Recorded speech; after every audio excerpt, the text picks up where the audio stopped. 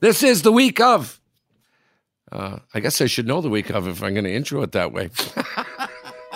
This is the week of January 9th, 2023. Good God, 2023.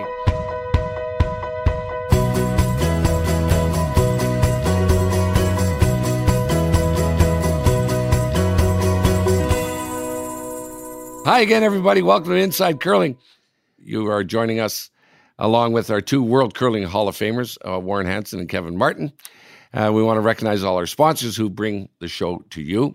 Sports Interaction, they sponsor what is happening around the curling world. Nestle Boost is the sponsor of the mailbag, insidecurling@gmail.com. Send us an email. Coyote Tractor, the sponsor of Hot Rock Topics.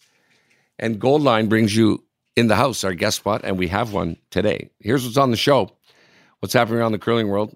There was one curling event that happened last week in Scotland, the Perth Masters. We're going to take a look at that and what happened over in Perth. Sad news last week is a former world curling champion from the USA passed away, and we'll get an update on that. A tour of Scottish male curlers. Oh my God, would I like to hang with these guys, Kevin? Okay, I would really love to hang with these guys. I was talking to Warren about this yesterday. This tour of Scottish male curlers is coming to Canada. They're going to start later this week in a competition for the Strathcona Cup. So I'd asked Warren last night, we were shooting the breeze. I said, is it like just a few curling guys from Scotland who are coming over for this thing to join a bunch of others? He said, no. It's half the country of Scotland is coming over, okay, to do this thing. I really want to hear about this. Also, the fourth Grand Slam of the year. The Co-op Canadian Open is taking place in Camrose, Alberta, and we'll check in on what's happening there. Hot Rock Topics, the Briar, is going to happen in a few weeks. Man, we're getting close, huh? Where's the time go? And it will be the last time Tim Hortons will be the title sponsor. Is there maybe some changes that might be made to the athlete sponsor cresting rules? We talk about it. We're going to find out more about that. Mailbag. We're going to look at a little story that we picked up from LinkedIn about juniors and triples. Also, we mentioned we have a guest on In the House. Her title sure sounds smart. This week's guest is Assistant Professor Dr. Heather Mair, who is in the Department of Recreation and Leisure Studies at the University of Waterloo. And, of course, that is near and dear to Warren and everybody else's heart about the growth of curling and what's happening at the club level. All right, let's roll, boys. What's happening around the curling world is brought to you by Sports Interaction. You want to bet? You can do it at Sports Interaction. Get in on the action and make a play. At Sports Interaction, you got to be 19 years old and living in Ontario. And please, we encourage you to play responsibly. Over in Perth, Scotland, this past week, Perth Masters has been taking place. And on the men's side, two very interesting teams were in the final. Kevin, you've been to Scotland, I'm sure. What's happening over there? We have been to Scotland. A lot of curling, actually. And this is an event that more for European teams and Asian teams than Canadians. But Canadians do go to the Perth Masters as well. It always happens right after the new year. So this is a really important event for teams to get off to a good start in the new year, because there's quite a break at Christmas usually. So that's why it's such an important event. On the women's side, actually, Daniela Jentsch, who's had a terrific year. So this will be her third win, I believe. Now, I'm using my memory, which isn't smart, but I believe it's her third win of the year over Rorvik out of Norway. 5-1 in the final. So that's a really good start for Danielle and her crew. And then an unknown team wins the men's side. Bruce Mowat coming up, and but the important part with Bruce, yes, that's not a surprise for Bruce Mowat to be winning, but he beat Joel Retornaz, who has had an incredible year. Of course, just beat Bruce here about a month ago, and so now Bruce got him back 5-4 in a really good game on the men's side. So coming in, Bruce and Joel both playing really, really well, going into the Grand Slam coming up in Camrose. So kind of exciting. A great event over in Scotland. I love talking about it. It's something that a lot of teams look forward to after the Christmas break to be able to go battle in Perth. Right. Kevin, I got a question for you. In your days of curling, I played a little competitive golf when I was a junior, and I always wanted to play with guys who were way better than me, and I stood no chance at beating them.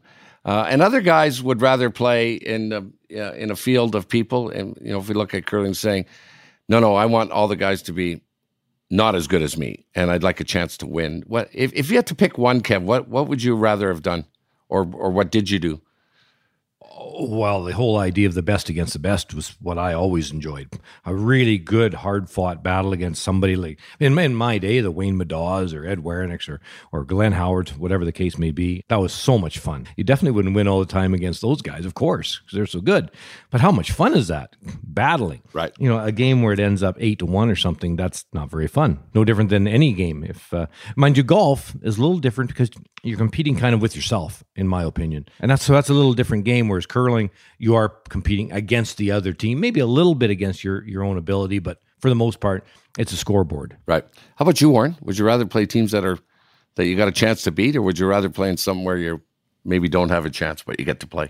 I think as I look back through time, I wanted to play teams that were good, but not too good, because Right, okay. when I was 17 years old playing Matt Baldwin, I don't think was really my immediate desire, because I knew what the result was going to be, and to some degree you'd be overwhelmed with who you're playing against. So I wanted to play good teams, but people that were in my own level. That some days they might beat me, other days I might beat them. So that was sort of the way I looked at it from a curling point of view. Warren, we'll get your comment. As we had mentioned earlier, sad news was announced last week. The 1976 World Men's Curling Champion. Wow, this is hard to believe that the U.S. won that back then. He was on that team. Bruce Roberts passed away, Warren. Yeah, Bruce was 80 years old. He was the 1976 World Men's Curling Championship. He was curling with his brother Joe, Gary Clefman, and Jerry Scott. They finished the round robin in Duluth in 1976 with an 8-1 record. They defeated Sweden by 9-3 in the semifinal, and Bill Muirhead of Scotland was their victim in the final 6-5. So back in those days, the U.S. did very well at World Curling. Interesting enough, they won the World Curling Championship with Bud Somerville, 1974. Joe Roberts wins it in 1976. And in 1978, Bobby Nichols was a champion. So 3 years out of 5, the U.S. won it. But 1978 is the last time that they did win the World Men's Curling Championship. So it's been a while, but certainly Roberts was a key player back in that day and age. He represented the U.S. at the World 5 times between 67 and 84. And he was a great player. I knew him not well. He was a very quiet guy. He was a school teacher, but he was certainly, for his day, he was a good player. He will be missed by the curling world. Thank you, Warren. The fourth Grand Slam of the year, the Co-op Canadian Open, is taking place in Camrose, right close to you and me, Kev. So this event is being run a little different than the last 3 slams, in that it'll be a triple knockout. Bring us up to speed, Kev, and your comments on triple knockout versus the other formats. Different teams like different formats depending on how they come into an event, and do they usually start out strong or get stronger as the games go on. A lot of times in a round robin, if you come into the event and sort of stumble a bit at the start, you can find yourself sort of out of it early. Whereas in a triple knockout, you lose 1, you lose 2, you're still alive in C. It's a matter of winning 3 before you lose 3 to get to the quarters, if that makes sense to you. Win 3 before you lose 3. You're in the playoffs. So it's a different way of running the event. I think it's really fair. There's no tie-break possibility, because once you've lost at a C, you're gone. See you later. You're toast. So if you win at a C, you're in the playoffs. There's no tiebreakers. So that kind of cleans up the playoff structure. In that way, I really like it. One thing when you're talking about Camrose, what a beautiful building, the Encana Center. Mm-hmm. Really good seating. It's really funny when you look in the crowd, when you're watching coming up this weekend on Sportsnet, they have a railing around the entire concourse. And you'll see that the building will be full. Like I know ticket sales have been fantastic, which is great. Usually cocktails served up top. Of course. And then, of course, the Eat Well zone, the Pinty's Eat Well zone. But people are all leaning over the rail. The rail is full up top, and you're going to see empty seats. But they're not. They're sold. But the people are there. Everybody's up top having fun and talking, and it's just a really, really good environment in this building. So it's a great place for the curlers. You're in curling country. You say it's just down the road from Edmonton, so you're in curling country. About from my hometown of Lougheed, we're maybe 50 minutes from Lougheed, where there's lots of curling clubs around the area. So really good spot to go. The curlers will really enjoy the knowledge of the crowd. It'll be a good crowd. The men's quarters happen noon on Saturday, and the women's quarters at 4:00 Saturday. Semifinal Saturday night, 8:00 Saturday night, and then the finals go on Sunday.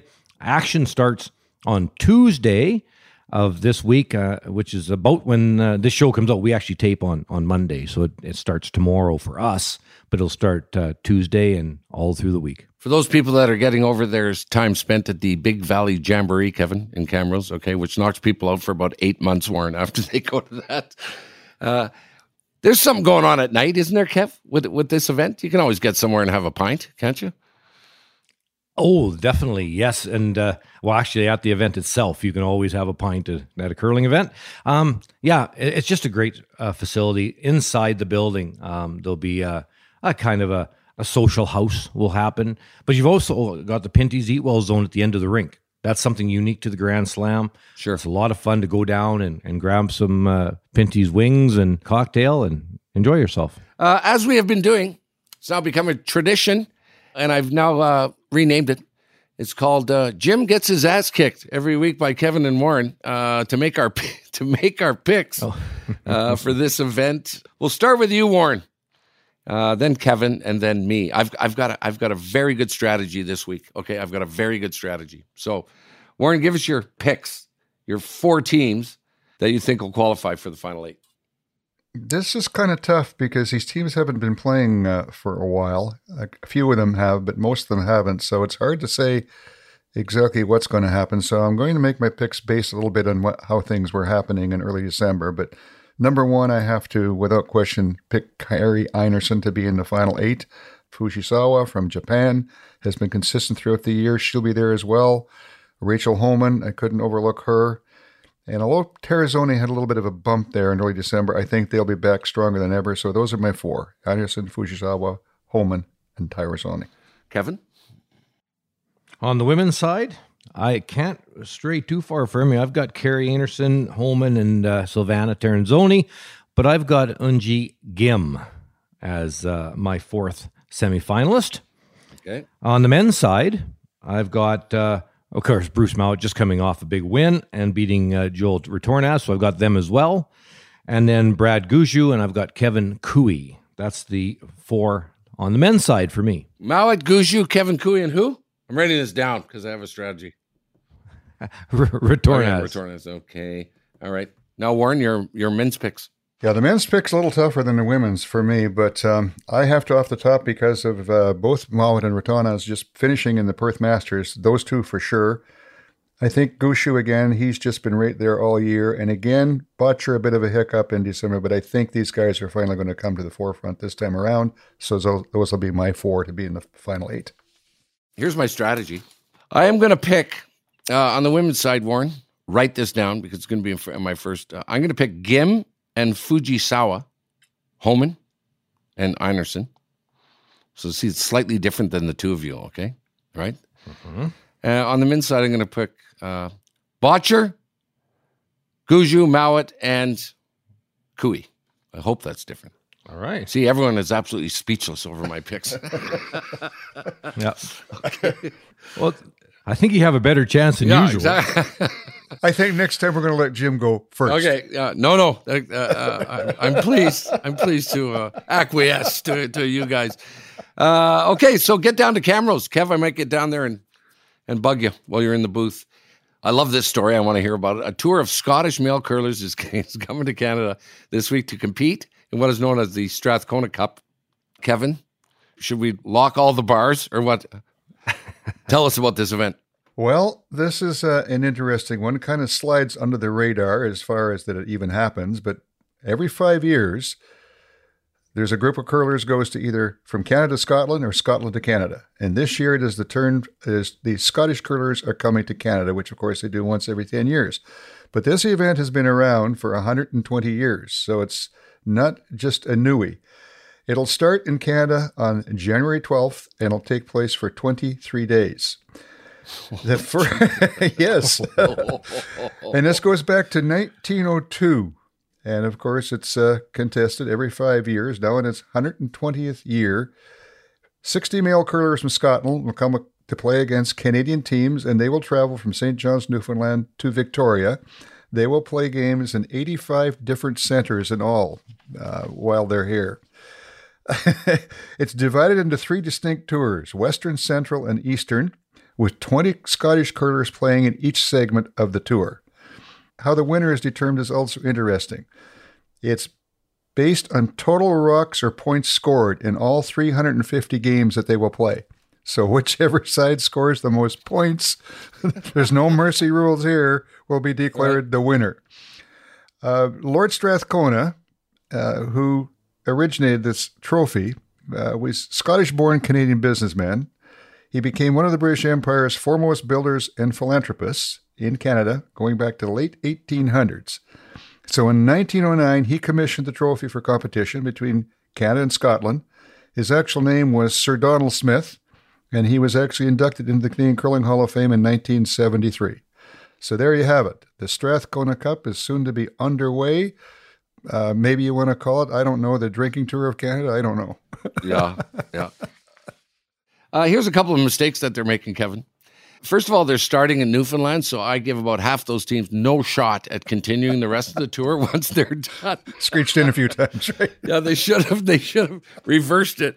And the other one, Kev, is probably each event they're going to lose about two or three teams each club and say, listen, pick me back up when you're coming back from Victoria. Did you ever do this, Kev? Ever anything like this? No, I've never been involved, but that sounds like something a person should get involved with. 23 days, for us, it would be 23 days going over to Scotland, Warren. And oh my goodness, that would be, your liver would come back the size of a football. But what fun. What great fun. It's quite an organization. John Shea, who we've had on the show, is the Canadian captain this year. And so he organizes the whole Canadian end of things. People actually... a lot of people apply to go on this thing, and everybody wants to go, doesn't end up getting selected. So it's quite a process that I think they probably started selecting the people to go a couple of years ago. There's also a similar, the United States and Scotland have a similar exchange. I'm not sure what they call it, but it takes place there. As a matter of fact, I read a tweet a couple of days ago. I think the Americans are going to Scotland here in the next couple of weeks as well. So it's those three countries that are involved. I'm not sure if anybody else is, but interesting for sure. The equivalent of the Le Mans 500. Anyway, have fun, boys. I'm sure we don't need to wish you that, but that's what we should get updates, Warren. We should get updates about every 2 days, to hear what's going. Maybe we'll get John Shea on with us. He can give us the update on who's winning, who's losing in the Strathcona Cup. I know, John. Get him on early. Anyway, that's what's happening around the curling world. Hot Rock Topics brought to you by Coyote Tractor. If you have work to do, Coyote has the tractors, UTVs, and ZTRs to do it. We dig dirt. Big topic, big news over the last little while. The Brier is going to be happening in a few weeks, and it'll be the last time Tim Hortons will be the sponsor. What do we know about that? Any hints at who it's going to be? Warren, and did you get any idea, Warren, of why they dropped out and what's happening there?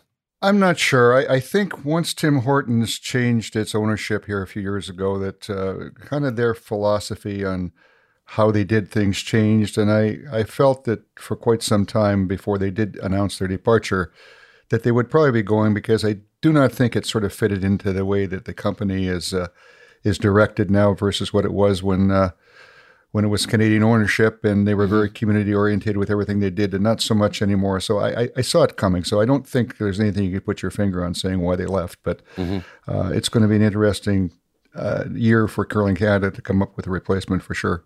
Right. Kev, what do you think about that? You've seen lots of major sponsors for the Brier. What are your thoughts?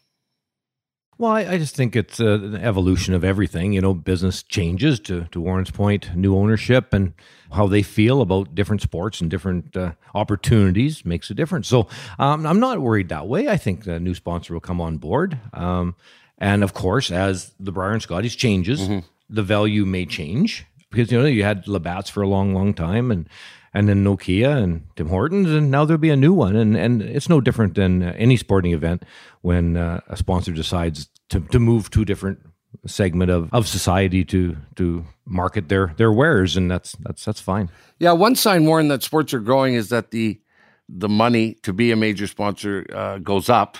People are always curious, Warren, what would a Tim Hortons deal, what would a title sponsor roughly be worth to sponsor the Brier?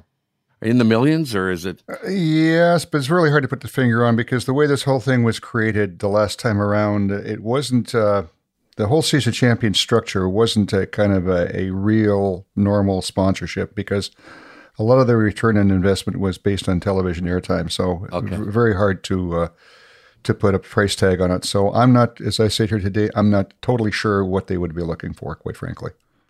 The other thing, Warren and Kevin, if there is a new sponsor, will that change what everyone's been talking about, getting their own right to get a sponsor crest? Will that be different, Warren, do you think, going forward? There's quite a history here, and let's just talk about where things started and where they've gone to over the last almost 100 years. So when McDonald Brier started the Brier back in 1927, it was their baby, top to bottom. They ran it, they controlled it. And it was a long time ago, and certainly they didn't allow any crest or signage on a player's uniform other than the Purple Heart that they provided. That was the rules. And those were the rules, steadfast and true, up until 1979 when they departed as the title sponsor. There was never any kind of identification on the player's uniform at the Brier. Labatt came in 1980, and although a lot of things changed, that was one that didn't. They very much protected the corporate identification of Labatt exclusively. But towards the end of the Labatt sponsorship, they started to divide things down in the fact that they brought in themselves a number of secondary sponsors. I remember one was John Deere, who all of a sudden they were getting back bumper signage, they were getting this, they were selling off part of the property. So in essence, the old Labatt deal ended in 1994, although they were still there for another 5 years, and the Season of Champions was created by the St. Clair Group, and their rights were sold to the St. Clair Group by Curling Canada. Again, when this whole deal was made, they were given exclusive rights to pretty much all the Canadian properties. And again, there was no allocation for any kind of identification on the player uniform other than what they might choose to put on it from a title sponsor point of view. That was beginning to create a lot of rumbling. And by 1997, the rumbling got so loud that a group of curlers led by Russ Howard and a company in Toronto, the Landmark Group, guy's named Elliot Kerr, former IMG guy, actually sued Canadian Curling Association for the right for athletes to wear cresting on the uniform. In addition to Elliot Kerr, Russ Howard was the guy that was at the front of the bus, but Kevin's name was on that along with 12 other curlers. It actually went to court. It was a fairly extensive and costly battle that the curlers in the end lost, and the Canadian Curling Association and the St. Clair Group retained the right to not allow the athletes to have any identification. And although I guess they thought it was going to go away, it didn't. And as a result, Kevin led the group in 2001 that departed from playing in the Brier for 3 years. And this was one of the key issues that were behind all this thing. So when a settlement was reached in 2003-04 for the players to return to the Brier, there was a significant amount of money that was put into the event that wasn't there before. But the other thing that came to the forefront was this athlete cresting thing. And it was agreed that when the Tim Hortons contract was up in 2008, that it would be negotiated into the new contract that some provision would be put in place for athlete cresting. Well, 2008 came and went, and nothing happened, and the group that Kevin had started had kind of faded by then, and as a result, nobody really jumped on it. So here we are, it's 2023. The Brier is 94 years old this year, I believe, and we still have the same rules in place that existed in 1927 with regard to the athlete being able to identify any kind of sponsorship. It's a changing time. Pretty near all sports have figured out a way to do this. It can be a little complicated, but I think, again, Curling Canada, as they're now moving forward with a new sponsor, from my point of view, has to address this issue. And I think we sit back here, and it's going to be interesting to see what they do. Kevin, what do you think is going to happen? Yeah, this is sure something that we were involved in for a long time. And I was going to say with Warren, but more against Warren back in the day, all those years ago. Well, if you can imagine, Jim, so you go in as a team, or your agent goes, or whoever goes, and you try to sign a title sponsor for your brand, for your team. And you go in and say that you're going to use their colors, and they're going to have left chest, maybe middle of the back. Perfect logo. They've got the colors. They get the color of the brooms. They get all of that. Okay. But in of course, the negotiation, you say, okay, well, that's in the Grand Slams. But when it comes to It used to be called the Canada Cup. Now there's the points bet and whatever else happens. Well, actually, you can only have your sponsor on the left sleeve.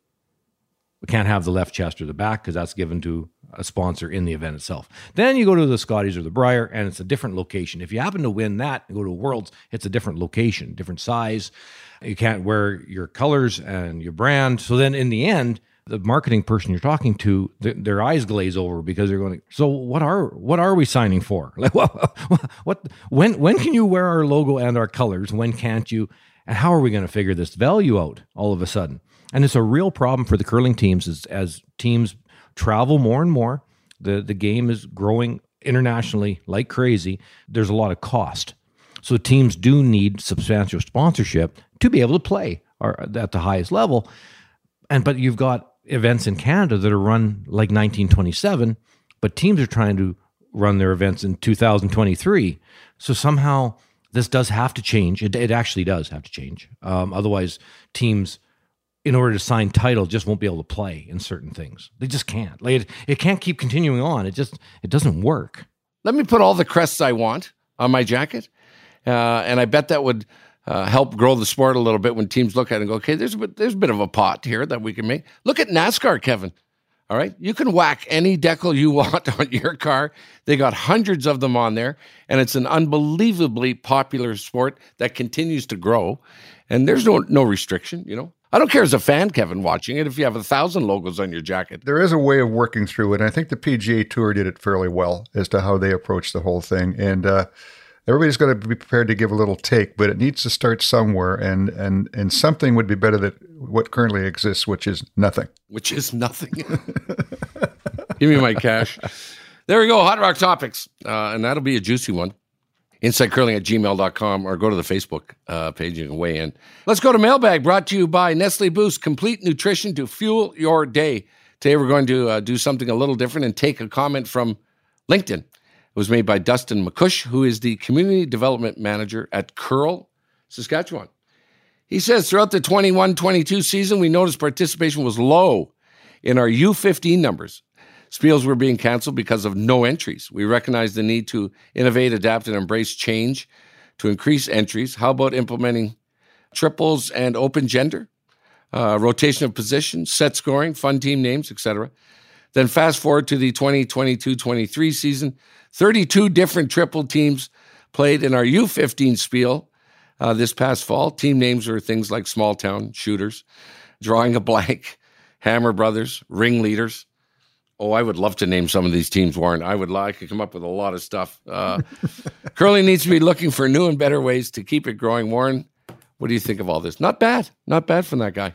Yeah, congratulations to Dustin for getting out of the shell and doing something new and different, which, again, it comes back to the whole idea of these Gen Zers. It's got to be quick, fun, and engaging, and I think he's done exactly that to what they're doing here. So kudos out to him. I hope more people start to take this type of thing to heart and begin to look at doing things in a different way, in a different mold than what we have done in the past to get younger people attracted and interested. And I think this is a good example of what can be done. So if you're listening to this out there, keep that whole thing going. Triples, as everybody knows, I love it, because you play your different positions. If you're a beginner, you're forced to learn how to skip. You have to learn how to play the middle position. You have to learn how to sweep.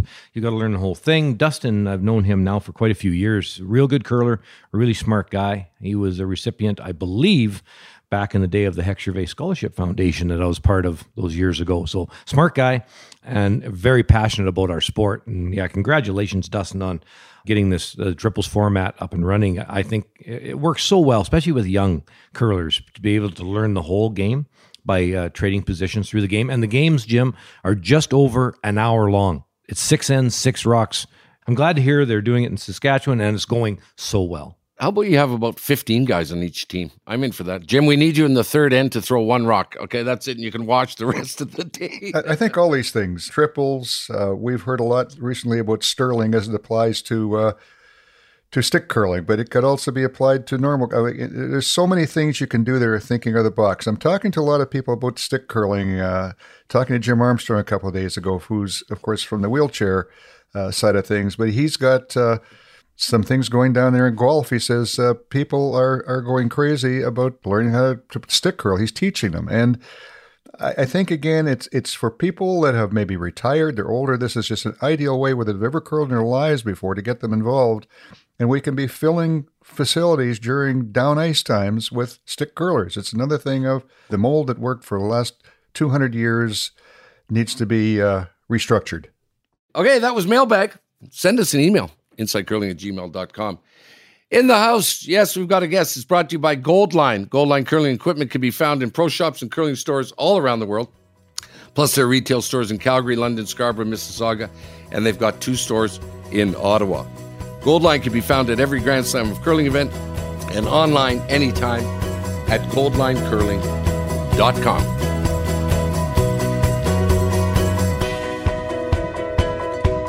Listen to the Inside Curling podcast ad-free on Amazon Music, included with Prime.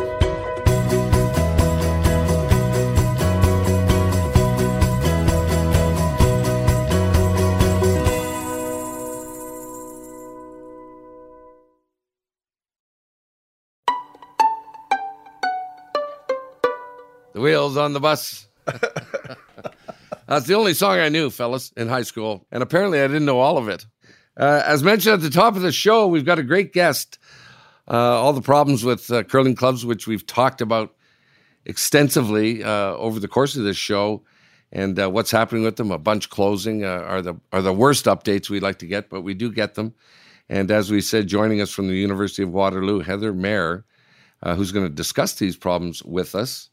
I would have liked this degree, Heather. This sounded like one I wanted to do.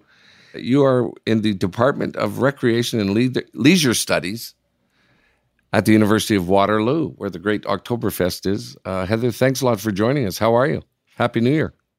I'm great, thanks. What a pleasure to be here. Happy New Year. It sounds like a real, genuine pleasure. You would be one of our guests who's really happy to be here. That's great.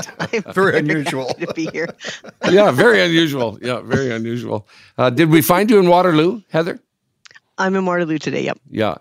So explain to us about what you do and what happens in that department and your connection to curling and what you're doing about it. Okay, great. Thanks. Well, thanks everybody for inviting me.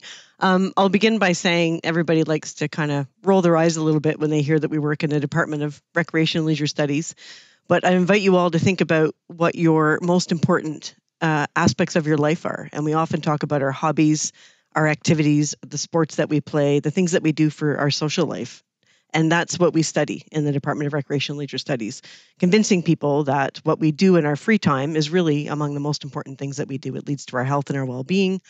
And I came to curling research because having grown up in rural New Brunswick, I didn't curl. I wasn't involved in the club personally, but I knew it as a space where people met their friends and their family. They had social events. They got married. They played a regular activity in the wintertime. It just seemed like a really important place for well-being that I wanted to know more about. And I was a huge fan of watching curling on television. And then I realized that as a new professor coming into the department, I had to figure out what my research program was going to be. And I wanted to study the clubs and find out from people in the clubs what the club meant to them, what the club meant to the community, and just how important these spaces are as recreation spaces for the people who live in these areas. And give us an idea of what you've found out so far. So the project began, I guess my work really started in 2005, and I've been plugging away at curling projects ever since. And the first project I did took me all across the country, meeting with people in particularly small curling clubs, rural clubs across the country, and finding out, I think my first inkling was that they were important places for community events. They were more than curling clubs, was kind of how I wanted to think about it. But as I got into the clubs and started to talk to the people who were there, I learned that they were just essential places for well-being. And people talked about, how it led them to an active life in retirement, or a place to teach their kids about the knowledge and the skills and the values that we want them to have as they move into the world. Sport can be a good trainer for those kinds of things. I just realized that it was about what's going on the ice, but it's also really, really important to understand all the social relationships that get created. And then I realized that they were really undervalued by people who didn't understand what what goes on inside of them. They have a bit of an image as a club. They can be seen as quite exclusive, that people really don't feel they belong in them. I heard from a lot of people that the municipal governments often don't take them seriously. They don't see them as valuable the way that they might see, say, a hockey rink or a swimming pool. And so I started to want to really try to translate or articulate for people who don't understand the world of curling just how important they are as community spaces for sport and for socializing. You talked about people not feeling like they don't belong. We've always said one of the great things about curling is its grassroots. It brings everyone together. It is social. A lot of people play it for that reason alone, and not just to win. Why is it that some people feel like they don't belong? I think part of it is the title, and I've had this conversation with a number of people. Calling it a club sort of makes people think about members and non-members. They also tend to be, this isn't true everywhere, but it's true in a lot of places, they tend to be really kind of low-key, understated buildings. I went to do research in a club outside of Ottawa. My sister lived in the town and had lived there for years. She had no idea where the club was. People don't even necessarily know. They're not on your radar as a recreation space. So they're pretty understated. I think that we're learning, and this is some of the work I'm doing more recently, trying to make them places where people who might not have been traditionally curling, didn't grow up in a curling family, maybe are new to Canada, that they can feel a bit more comfortable in those spaces. I think there are some barriers there, language, accessibility, those kinds of things. Before I bring in Warren and Kevin, do you think it's harming the growth then of the sport? Is it that detrimental? That's a good question. I don't know. And I think that's another thing that we need to pay a lot of attention to. I don't think we have a good handle on how many people curl regularly. I don't think we've really asked everybody. My sense is that the sport is growing in that people see it as something that they're more familiar with than they've ever been. That's because of all the TV exposure. I'm not sure that that's translating into growth in the clubs. When we hear about these clubs closing, alongside those clubs, we might hear of another club near that one that's full to the rafters and can't accommodate everybody. But that could be the same group of people just moving to different spaces. I'm not sure that we have a good sense of who's coming into curling new and who's staying as a member. We have lots of Learn to Curl programs that we understand are doing a good job of introducing the sport. I'm not too sure that we know how that translates into full membership. Thanks, Jim. Heather, thanks for joining us. I first want to go on to that name, club, and ask the question from your point of view. Do you think that every club in Canada should change the name to Curling Centre or Curling Facility? Would that help them to some degree if that was to happen? I think it would help. It's almost cosmetic in some ways. I think if you change the name from club to center, but it still feels like a club inside, I think other things kind of need to be taken into account. I think membership needs to be rethought, accessibility needs to be rethought, diversity needs to be rethought, and those things have to go hand in hand with a name change. I don't think that's enough. I think it's a good start, and I have worked with clubs that have made that change and dropped sort of that club as part of their title, trying to come up with something more interesting, I think, and more attractive. But it's got to be more than that. We've lost a lot of sheets of ice in Canada over probably the last 10, 15 years. I think the most notable that I always bring up are three facilities, one in Edmonton, one in Calgary, and the other one is in Winnipeg. The Edmonton Sportex had 24 sheets of ice. The Big Four in Calgary had 48, and the Highlander in Winnipeg had 24. They're gone, along with many, many other clubs. So there are some issues. From your research, what do you think is the number one problem that these clubs are facing today with regard to moving forward?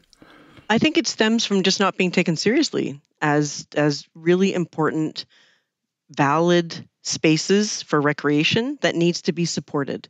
So if the clubs are having to work on their own through GoFundMe pages or whatever these activities are to try to work independently to save their club, I think that's a big problem. The clubs need to be supported from a provincial and a national and institutional standpoint. I think that comes from the curling associations, but it also has to come from the municipal, the provincial, and the federal government. We need to be supporting. It's not surprising, I think, to hear a professor of recreation say we need to be supporting recreation spaces to keep them open and keep them accessible. I think that's the biggest problem. I think we don't see it as valuable, and we need to start seeing just how valuable these spaces are. Yeah, I think you're absolutely right in the fact that there are facilities in Canada that are owned and maintained by municipalities, but the majority aren't. And I think we've talked quite a bit here about the fact of The municipalities and the provincial governments need to have more responsibility for these facilities, just like they do with the soccer field or the hockey rink. And it comes down to many things, the cost of hydro, everything else that's killing some of these facilities. And that there needs to be a lobby created, which we think that the provincial associations are probably the best route for this to go, but there doesn't seem to be anything moving there. How do you see that this should all properly happen, and the fact that the governments start to pay attention? A couple of things. I think it has to happen on all sides. One of the arguments that I've always been trying to make, and I try to make it through the funding agencies that support my work. I apply to organizations like Sport Canada for funding to understand kind of curling. I also think Health Canada has a role to play. We need to see these as health sites, as well-being sites. So there's a government conversation to have there where we can advocate better how valuable these spaces are for recreation and for well-being and for health. But on the other side, I think the associations, the curling organizations, and I have to be honest, I'm still learning about the tensions between the National Association and the provinces, and I know every province is different, down to the clubs. And I think we need to do a better job of understanding what everybody's role is. I think my sense is that the elite level of the sport has gained a lot of attention, and I think it's, there are problems with it, but it seems to be there's a lot more attention to making that roll out smoothly and have everybody kind of figure out what their roles are. That's my sense. But when it comes to recreation play, I think it comes down to the clubs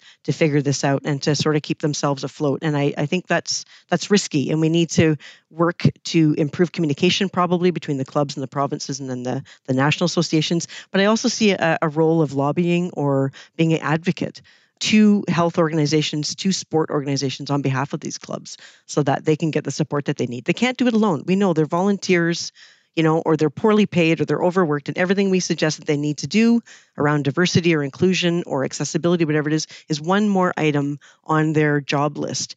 And it has to be a bigger conversation where they get more support. Kevin?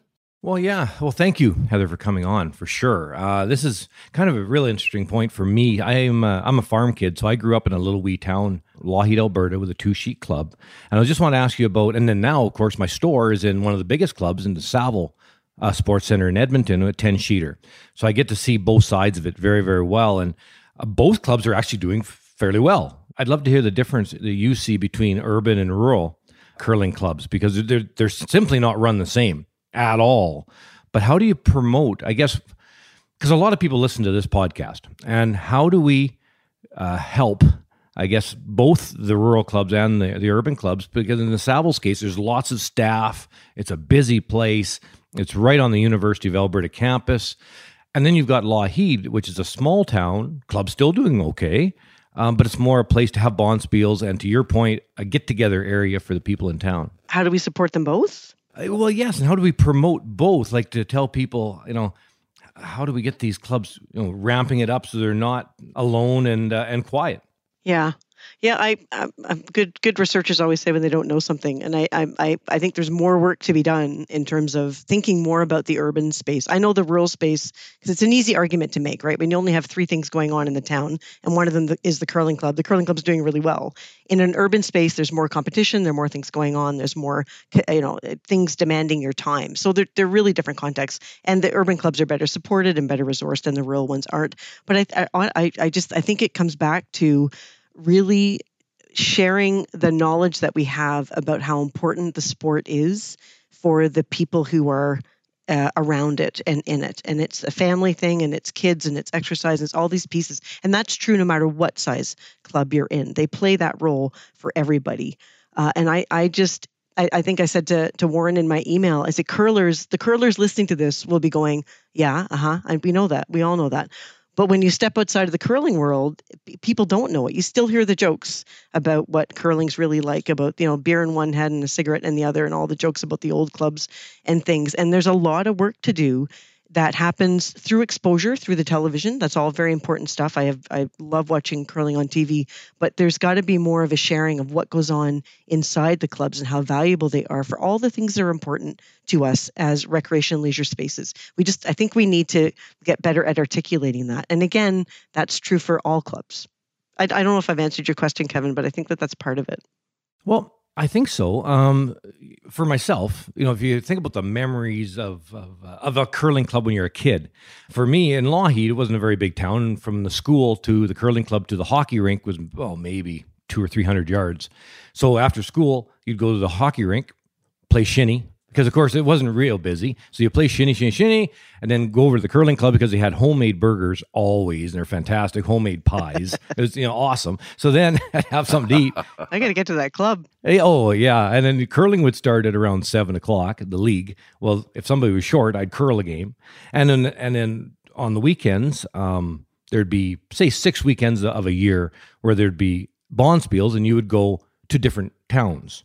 That was kind of the essence of it, I think. Everybody curled, and then you'd go to different towns and support their clubs, and they would come to your club, and that's kind of how the bonspiel mesh worked back home. And then now, that's why I wanted to ask you about urban as well, because when it comes to the clubs in Edmonton, you're right. Some of them, it's just feast or famine. The ones that are doing well are full, like they're full to capacity, so there's hardly even time to have a practice. And then other clubs are struggling big time, and I think you're right. It's promotion with like an octopus with 8 prongs as to how to get the various groups around the city involved, be it new people to Canada, which is very important. I think we really need to get them involved because curling is so fun. I do a lot of teaching of groups, and a lot of them are pure beginners. And there's got to be a 15 to 20% of them that love it. No, there's 15 or 20% that hate it, but because it's too cold and too slippery. When it comes to about 15, 20%, they can't wait to get to another club and participate. But being involved in that club is sometimes overwhelming, and they just don't have the courage to walk inside that door and get involved. I think, a few stories stick out from all the research that we've been doing over the years. And one of the things that I've always said is that curlers who are committed love the sport so much that they truly, genuinely believe that you just have to try it. Just come try it, because that's what happened for you. You tried it and you loved it. That's true for, I think you're right, maybe 30% of the people who give it a shot. Some other people, it's never going to be for them. But there's that great middle group who are just, especially, people kind of in their 30s and 40s, they're looking for something to do. They don't want a whole lot of investment. They want to be social, and they want to get a bit of exercise. And how do we capture that group? And part of it, I think, is giving people a bit of information so that they can be successful at the sport, and then allowing them to kind of figure out whether or not they want to move into a more competitive stream or to stay back and just be social. And not all clubs can handle that. I have a colleague who started curling with his sister and was frustrated by the club because he actually really wanted to improve. He did the learn to curl, and he went out there, and then they kind of left him alone. And he's been at it for a couple of years now, and he's like, I really want to build my skills. So how do we help someone in their 40s or their early 50s actually generate the skills that they need to be successful? These are highly accomplished people. They want to have a satisfying experience. Matching that requirement also with people who just want to come and have a drink and hang out with some friends, and trying to satisfy all those different needs is a really big challenge. Not to mention people who are coming in from a kind of a non-Canadian context, didn't grow up with it, don't understand it. Language and cultural challenges are coming. Accessibility challenges are coming. It's a lot to ask for a sport to try to accommodate all these people. I think that's part of the issue, and we talk about that a lot. And I look back to where this whole thing originated, and it was in the curling club. And then this company, McDonald Tobacco, came along in 1927 and decided that they were going to become the sponsor of the Canadian Men's Curling Championship, or what was referred to as the Canadian Curling Championship. And what it started out as, really, if we look back at even in my time, when I first came to BC to play in the Briar Playdowns, you first had to win out of your club. And the Briar initially really was a curling club championship. Certainly in the early going, every province, you had to first win in your curling club to get on the road to possibly representing the province. Time evolves. We now get into the 80s and now the 90s, where two things happen. The Olympics become a reality and the Grand Slam of curling develops. And as a result, that club-originated champion no longer was really applicable anymore. Yet today, we still, to a very large degree, seem to be pounding that peg into the round one, into the square hole, of trying to make that work. And I look at it to a very large degree that we need a separation within curling of probably maybe even 3 levels. The top guys, the ones just below, and then the purely recreation people. And I think this needs to start at probably about the age of 18, where you decide which route you want to go once you've had a good introduction. Do you think that that's part of the issue, or what's your thoughts about all that? I think separating them makes a lot of sense. I'm not sure where in someone's kind of life course those decisions, because people can change their mind and they can, want different things at different stages in their life. But I do think that one of the things that's always concerned me, and curling does this, but a lot of other sports do, is they make the argument about elite sport by saying it will generate recreational activity. They'll say people will see it on TV and then they'll want to join the club and be recreational curlers or hockey player or whatever it is. And I think that's a risky argument, because it's not really true. We know from research that people typically don't commit to a sport because they've seen it on TV. That's true for some people. They're going to commit anyway. Most people want to try a sport because someone they know invited them. And it's really true for curling. When I was doing this work, I talked to thousands of curlers across the country, and everybody said to me, I started here because I was a teacher and my teacher friends curled, or my boyfriend at the time invited me. It's always about the social relationships. And that's what we have to really kind of nurture. So you can't sustain a system that gives all the attention to elite sport by making an argument that it's going to grow the grassroots. I think those are two different conversations, and the sport grows in both directions by giving both of those things the attention they need. And then we're back to this discussion about well-being and how important they are as spaces for this at their recreational level. Yeah, that's interesting, right? When you talk about they're not going to get involved because they see it on TV, because in Canada, we get wall-to-wall coverage of big events, including Grand Slams and Brier and Scotties. Is there any coincidence, Heather, that although maybe we're having some difficulty with clubs and with growth at the grassroots level, is there any coincidence that other countries, though, like there's a club in Nigeria, there's a club in Texas, India was in one of the last events. Italy has come to the fore. Asia, right? Anyone who follows curling at all knows they're good. And those countries that I mentioned are not traditional hockey countries, obviously, but we are, and it looks like we lose a lot of that because it's so hockey central. Is there any coincidence that because those other countries are not traditional winter sport countries per se, or certainly not curling countries, but yet growth is happening in those areas? And have you looked at that on a world stage, what's happening around the west of the world compared to Canada? I haven't, but I really want to, because one of the things I think that would be really interesting is, as one of my curling friends says to me, curling has a lot of baggage around kind of the club structure. And some of these new countries, these new environments, they're developing curling and attracting curlers that's not the same way that it's evolved here. So there will be opportunities and challenges to that. And I'd be really curious to hear how it's evolving. I know the American system is very different than the way the Canadian system has evolved. And I think it's allowing for more innovation, a little bit less resistance to change. We're not having to have conversations about what membership fees are because we've always had membership fees this way. Maybe membership fees can be a little higher in new environments. People aren't resistant to it because for the last 25 years, the price of things hasn't changed. I think new environments can create opportunities for innovation, and there could be some lessons between the Canadian context and other contexts that could be valuable on both sides. I've been approached by people from Korea and other places who want to try to mimic or try to build kind of the curling social system, but maybe not necessarily using a club model. Maybe there are other ways to build in that social stuff.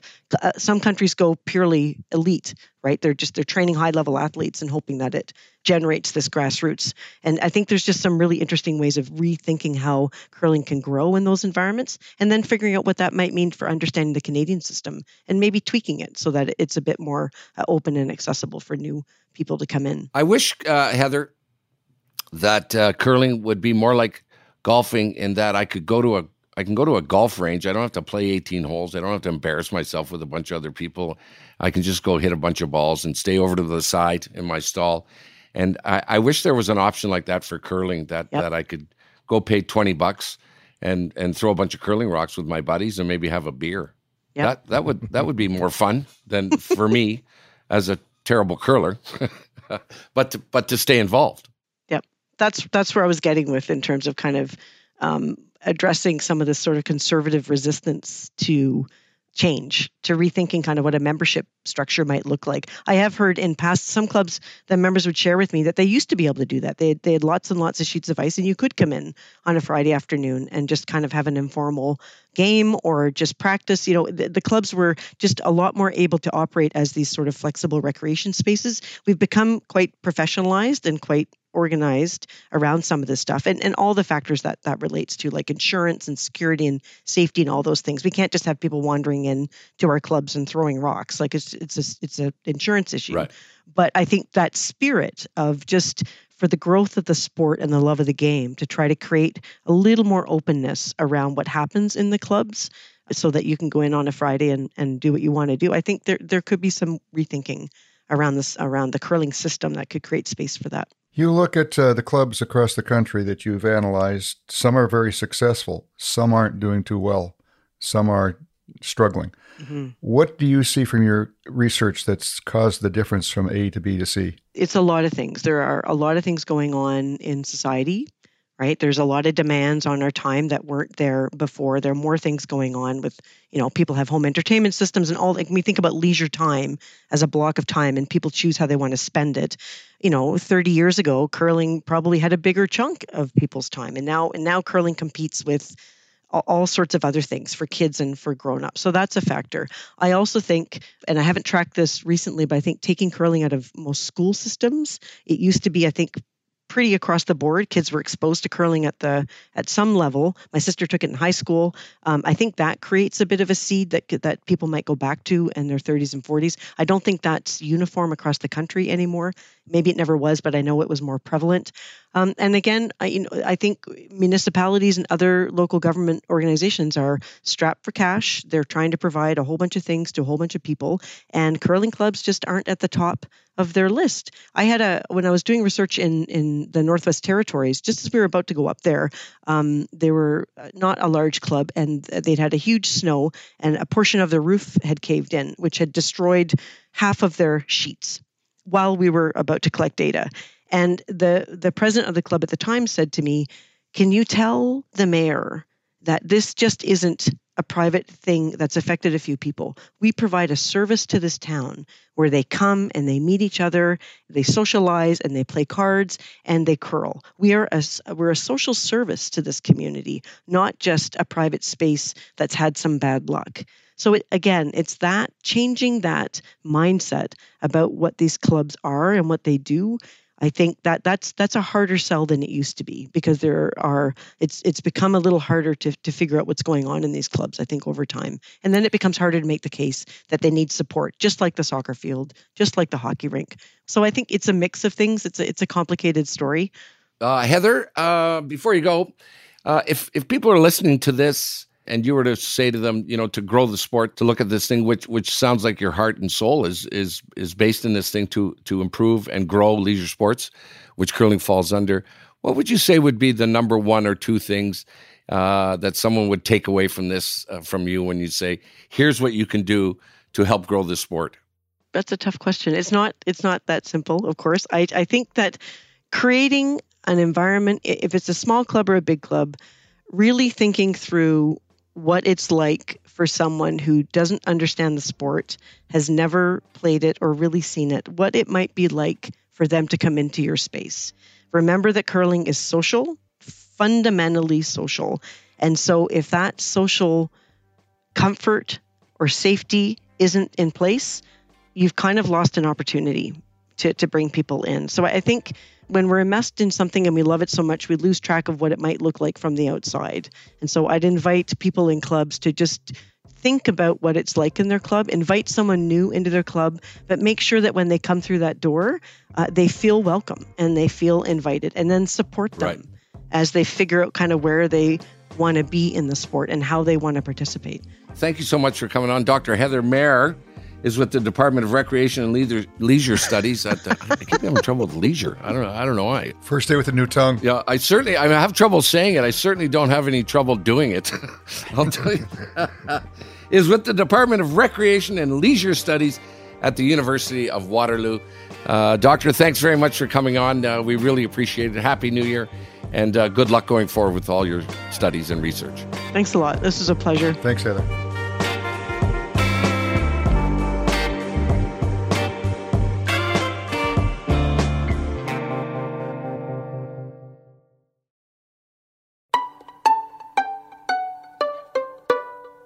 Well, there you have it. Boy, sounds like that's a great person to have in your corner if you're a fan of curling or you're trying to grow the sport. Boy, she had lots to say. And another person that's way smarter than all of us, again, who's on the show. That seems to happen a lot, Jim, where we bring in people really smarter does. than us. It really does. But Jim, leave Kevin and I out of this. Just refer to No, me. I'm not. No, I'm not. Yeah. Boy, she had a lot to say, and I bet she'd have a lot more to say. She'd be, I could go for hours with talking about trying to grow sports. This is at a time, right, too, Kev, when Tim Hortons, of course, is pulling out. I'm not sure what that means or what their reasons were, but what did you think of everything she had to say, Kev?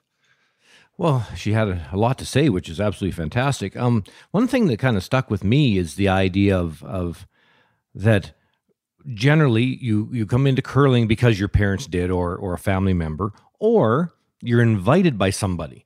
Hey, come to the club. Let's come over and throw some rocks, and then all of a sudden they get in, make some friends, and the people 30 years later are still involved with the club. That might be something that really can change a lot of the clubs that are struggling a bit. If you've got, 300 members, but you need to have 800. Well, 300 members, go out and bring in 2 or 3 new people. Just do it as a club. Right. And you're going to notice immediately a big impact to your facility because for the most part, people that try curling do enjoy it. Jim, the issue too, and another thing that Heather brought up is the idea of getting kids trying it. Curling, like golf, is very difficult if you don't try to throw a stone till you're 40. Kind of like golf, you're not bendy enough when you're 40 to really start hitting it. It's hard, so it's kind of embarrassing. Whereas if you tried it as a kid, you throw some rocks in school or junior high or high school, and you get sort of okay at it. It's a lot easier to get that person to come back to the sport when they're 40, when they've had kids, and the husband and wife want to go to the rink and just do something on their Thursday evening when the kids aren't doing their activity. It's a good idea. There's not a person more passionate about curling on the planet than you, Warren, and I know you take a lot of this to heart because you've devoted and dedicated your life to the growth of the sport, and you've done so much for it. When you hear what Heather has to say, Warren, what's your reaction to it? I think everything she had to say is, I'm curious about all of it. I think we need a huge amount of work to be done. She could be certainly a person who could help spearhead the whole aspect. I think Curling Canada has to sit down with the provincial associations and they got to start talking. And they got to determine exactly what the issue is, and they got to figure out a game plan as to how they're going to approach it. And that isn't running a business of curling seminar in a couple of provinces, running some ads on television and in local newspapers. I think you've got to get some people that are dedicated to working on this whole thing, that they know what they're doing. Possibly they have to go from club to club and work with certain clubs individually. But I think it's a huge issue. Exactly how do you solve it? I don't think we know the answers. No one does, but they've got to start talking about it at the national level, down to the provinces, and they're not doing it. We were just talking off air there for a second. One of our producers, who's a curling fan, was saying he tried to find what was open over the holidays and couldn't find it online, Well, and there's a good example of he lives in North Vancouver. And as I mentioned, we were talking, North Vancouver had 3 facilities. One was owned by the municipality, the North Shore Rec Center, the North Shore Winter Club, and the Hollyburn Winter Club. Off the top of my head, that accounts for about 30 sheets of ice. Gone. Doesn't exist anymore, period. Go out and give it a try. Another show in the books, boys. That was great. Thanks a lot to Dr. Heather Mayer, of course, and for all you guys for listening. We'd also like to give Rod Paulson a big thank you. He runs our Facebook stuff. His company's called In-House Strategies. Take a look at the Facebook page. It is active, man, and there's lots going on there, lots of back and forth, and Warren responds to a lot of it. Also, a reminder, we do emails, as you know, our email segment, and you could get your email, perhaps, read on air, insidecurling@gmail.com. Thanks again to Sports Interaction, Coyote, Boost, and Goldline, who make Inside Curling possible. A second time, Happy New Year, boys. Okay, I celebrate it right till Easter. Okay, or I used to. You used to. I used to. That's good, Jim. Past tense. Take it easy, Kevin. We'll see you later, Warren. Thanks, Jim. Thanks, Jimmy.